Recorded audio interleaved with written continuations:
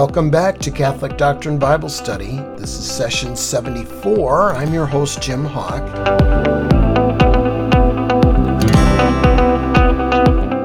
And in this session, we'll be looking at Acts chapter 15, the Council of Jerusalem, and we'll see how much further we get past that. So unless you're driving, turn to Acts chapter 15. We introduced that subject at the end of last class, but there's a controversy, right, in this new church, the Universal Church. And we saw that Paul, even though he was in Antioch, which is 300 miles north of Jerusalem, decided not to start his, he didn't decide. He knew he couldn't just start his own church or whatever. So he goes down to Jerusalem, this first council of the church, and we've had many since then. The most recent ecumenical council was, we know, of Vatican II, okay? So he goes there because what is going to be decided there is going to be for the full church. And I might add, you will notice as we go through this, the Old Testament scripture is not the deciding factor in should the dietary laws of the Old Covenant, the Jewish people, be applied to the new believers who are Gentiles. Okay, they don't consult the Old Testament. They don't have to. Why? Because there's a new sheriff in town, right? Jesus has set up the church and given that church the keys to the kingdom and the power to bind and loose. So the church now gets to decide not what was written in the Old Testament, okay? Some Protestants most Protestants will say the Bible alone is all you need.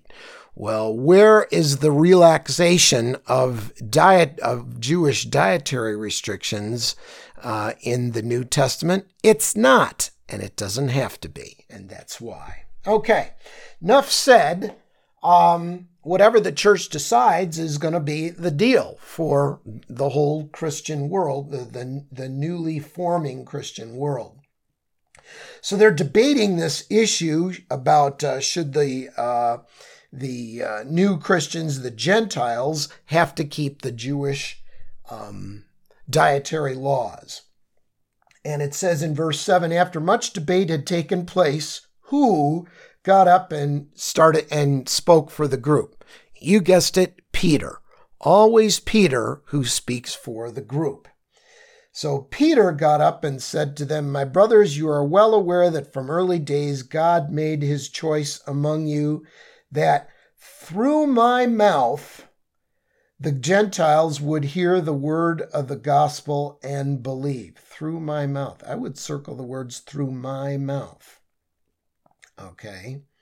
And God, who knows the heart, bore witness by granting them the Holy Spirit. There he is again, just as he did us. He made no distinction between us and them, in other words, Gentile or Jew, for by faith he purified their hearts. Why then are you now putting God to the test by placing on the shoulders of the disciples a yoke that neither our ancestors nor we have been able to bear? The dietary restrictions. So Peter is saying, hey, I got it. I got this message from the Holy Spirit. Let's lose the dietary restrictions. He goes on and says, on the contrary, we believe that we are saved through the grace of the Lord Jesus in the same way as they. Verse 12, the whole assembly fell silent. Okay, so like Peter speaks and they're all quiet for a minute, right? It's kind of like those old commercials for E.F. Hutton, where, representative of E.F. Hutton says, well, E.F. Hutton says, and then in the commercial, everybody's quiet, okay? Because they know he's the boss. So the whole assembly fell silent, and then they listened while Paul and Barnabas described the signs and wonders God had worked among the Gentiles through them. After they had fallen silent, James responded, because James is kind of the host, if you will. Now, he's not the apostle James. He is the relative, if you will, of Jesus. someone who actually denied that Jesus was God until after he saw him in the resurrection. Okay, so that's who that James is, and he's the host, if you will. So Peter made the big speech, and then James responds, and he says, "Hey, Peter has described how God first concerned himself with acquiring from among the Gentiles a people for his name." And so he says, the words of the prophets agree with this, as it is written. And then you have verse 16 through 18, which I won't read to you, but I will summarize. It's talking about the Gentiles coming in, being, to the people of God. And that, if you like, you can make a notation in your margins between 16 and 18. That's from the Old Testament prophet Amos. Amos chapter 9, verse 11. And this is written about, in its original form, maybe 800 years before Christ has come, okay? So, but here it is, fast forward 800 years, and it's happening. The Gentiles are coming in. And so James says in verse 19, "It's my judgment, therefore, that we ought to stop troubling the Gentiles who turn to God, but tell them by letter to avoid pollution from idols." Okay, don't worship idols. Unlawful marriage, so like don't marry your sister or your mother. And don't eat the meat of strangled animals and blood. So that's it. So they draft a letter, and in that letter, they're going to give it to Paul and Barnabas, who are going to take it back to Antioch, right? And thence to the world. And in verse 28, it says, in that letter, it says, "It is the decision of the Holy Spirit and of us not to place on you any burden beyond these necessities." So then we've got that. So Paul and Barnabas go back to Antioch, and it's all good. All right, so that's the first church council. Big decision there. Now we're going to see a second missionary journey by Paul. But, Paul said, hey, verse 36, "Come, let us make a return visit to see how the brothers are getting on in all the cities where we proclaim the word of the Lord." You'll recall in the first missionary journey, Paul and Barnabas went where? Went from what is today Syria to what is today Turkey, and visited with a number of cities. And you have a map that you can look at that explains those places. So they're going to go back to Turkey, and ultimately they'll go even further. But it says in verse 37, Barnabas wanted to take with them also John, who was called Mark. Now, do you remember John, who was called Mark? Well, he went with them on their first missionary journey, but he apparently got a little homesick or something, and he left them in the lurch, if you will, and returned home. So he had deserted them at Pamphylia in the first missionary journey, and who had not continued with them in their work. You can read about that in Acts chapter 13, verse 13. We just covered that last week, I think. So sharp was their disagreement, between Paul and Barnabas about whether John Mark should come with them, that they separated. Barnabas took Mark and sailed to Cyprus, but Paul chose Silas and departed after being commended by the brothers to the grace of the Lord. And he traveled through Syria and Cilicia, bringing strength to the churches. So we got a little controversy here. Paul says, let's go. Barnabas says, let's take John Mark. Paul says, forget it. That guy's a quitter. Not going with him. Paul and Barnabas have a disagreement, and they go their separate ways. But somehow God can turn negativity into a positive result, right? Because instead of Paul and Barnabas going to one place, or I should say in one direction, they split up, they go their separate ways, and Barnabas is able to preach the word in Cyprus, which he would not have otherwise. So even bad things work out for good. They just don't seem like that at the time. So now we're into chapter 16, and you'll recall that he had previously been to places called Lystra, and there was a disciple named Timothy. Now, circle Timothy. Timothy is not a Jewish name. Timothy had a Gentile father, and it says he's the son of a Jewish woman who was a believer, but his father was a Greek. The brothers in Lystra and Iconium spoke highly of him, also in Turkey, and Paul wanted him to come along with them. On account of the Jews of that region, Paul had him circumcised. Well, wait a minute. I thought they said at the Council of Jerusalem, hey, Gentiles don't have to be circumcised. That probably will help church growth because, the Gentiles are grown men, and the idea of circumcision, if you know what that is, probably would have put a damper, if you will, on the possibility of growing the church. But, and by the way, they didn't have good anesthesia back then either. Regardless, Paul decided to have Timothy circumcised. Why? Well, because Timothy is going to be talking to not just the Gentiles, but to Jewish potential converts as well. And probably one of the first questions they're going to have is, are you a true Jew? Were you circumcised? And Timothy doesn't want to lie about that, so he's going to say, yes, I was. And it's not necessary anymore, but I had it done anyway. So sometimes, in our own Christian life, we have rights to do things, but we may choose to set aside that right to make an example for other people. For example, you have right to drink alcohol as a Christian, okay? But if somebody is a really weak brother, perhaps an alcoholic, you might set aside that right so as to not negatively influence your friend, right? So it was not a requirement, but it was a helpful thing for the ministry. So ask yourself, who in my life needs me to change something, not because I really need to change it, but because it's a bad example for them. Okay. It says, as they travel, let's see, what do we got here?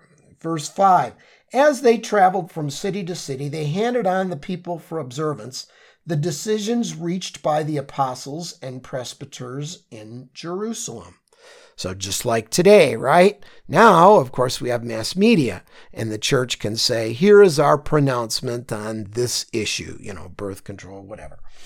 And so, again, it's the idea of one church, one universal church, many locations, but one church.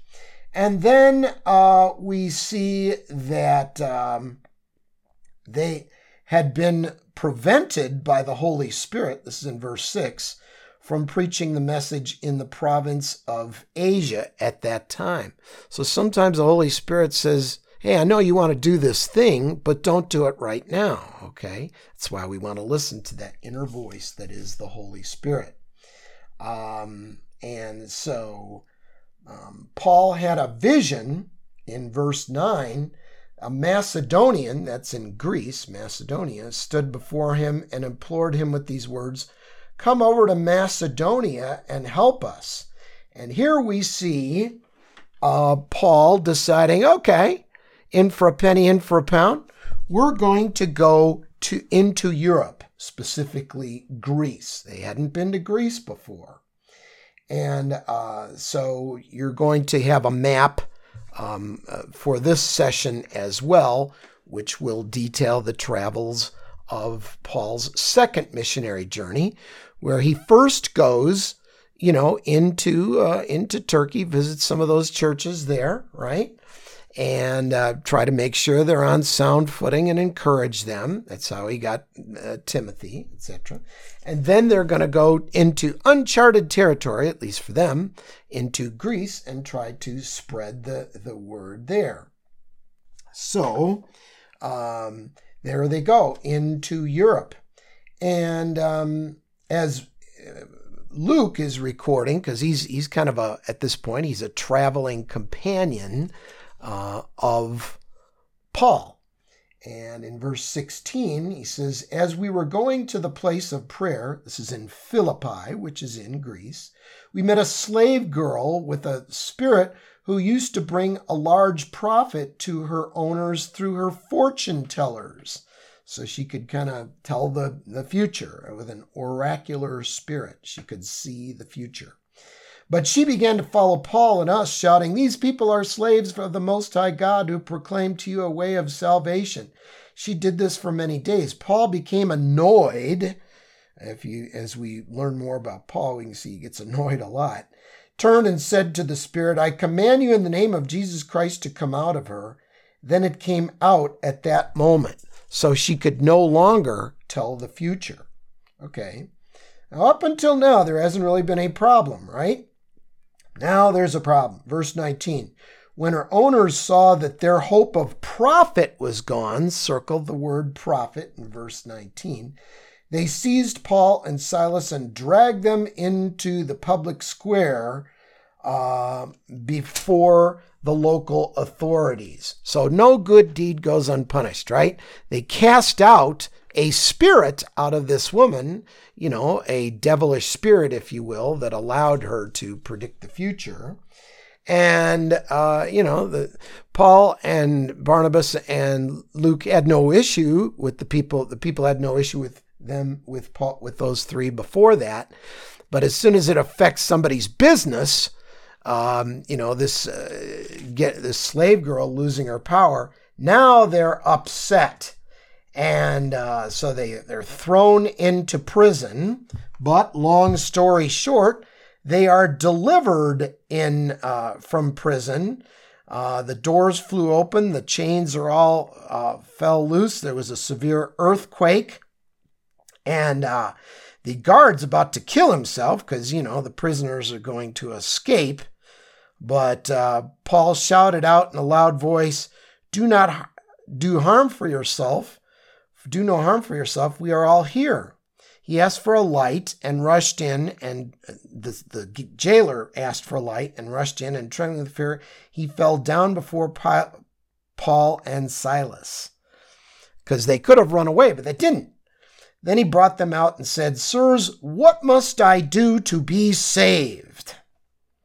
Okay, and the answer in verse 31, the three said to him, believe in the Lord Jesus Christ, and you and your household will be saved. So we've talked ad nauseum about the definition of belief. Belief is a life changed. Basically, Paul is saying, get into the wheelbarrow, if you remember that story with Jesus, and trust him to push and to direct your paths, okay? It's not an intellectual assent. So, we agree with every word in the Bible, but we disagree with some interpretations that other non-Catholics would ascribe to the verses in the Bible. And so then what does he do? It says, then he and all his family were baptized at once. This is in verse 33. So that suggests that perhaps the jailer had small children who would have been baptized as well.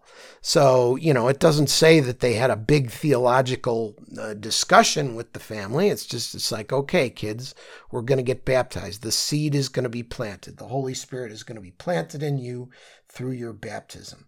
And once again, we see how bad events can affect in a good way, the church. Here, Paul is imprisoned, and because of the earthquake and, the chains falling off and him staying there when he could have run away, he actually made converts, of this Philippian jailer and his family. So I think that's pretty cool. And so then the magistrates in verse 38, they became alarmed when they heard that Paul was a Roman citizen and was thrown into prison without being tried. And the leaders placated Paul and Silas and led them out and asked that they leave the city. Okay, and so it ends up being a very positive trip. So sometimes, you might be thrown in your own prison of sorts, but God can use that for the good of the kingdom. But we're out of time now, so we'll come back next time and pick up on Paul to the Thessalonians. Let's pray first, though, that we too find our dear Lord, in the name of the Father, and the Son, and the Holy Spirit. Pardon the bad beginning of that prayer. Let's pray that we too can make good things happen out of bad circumstances for you.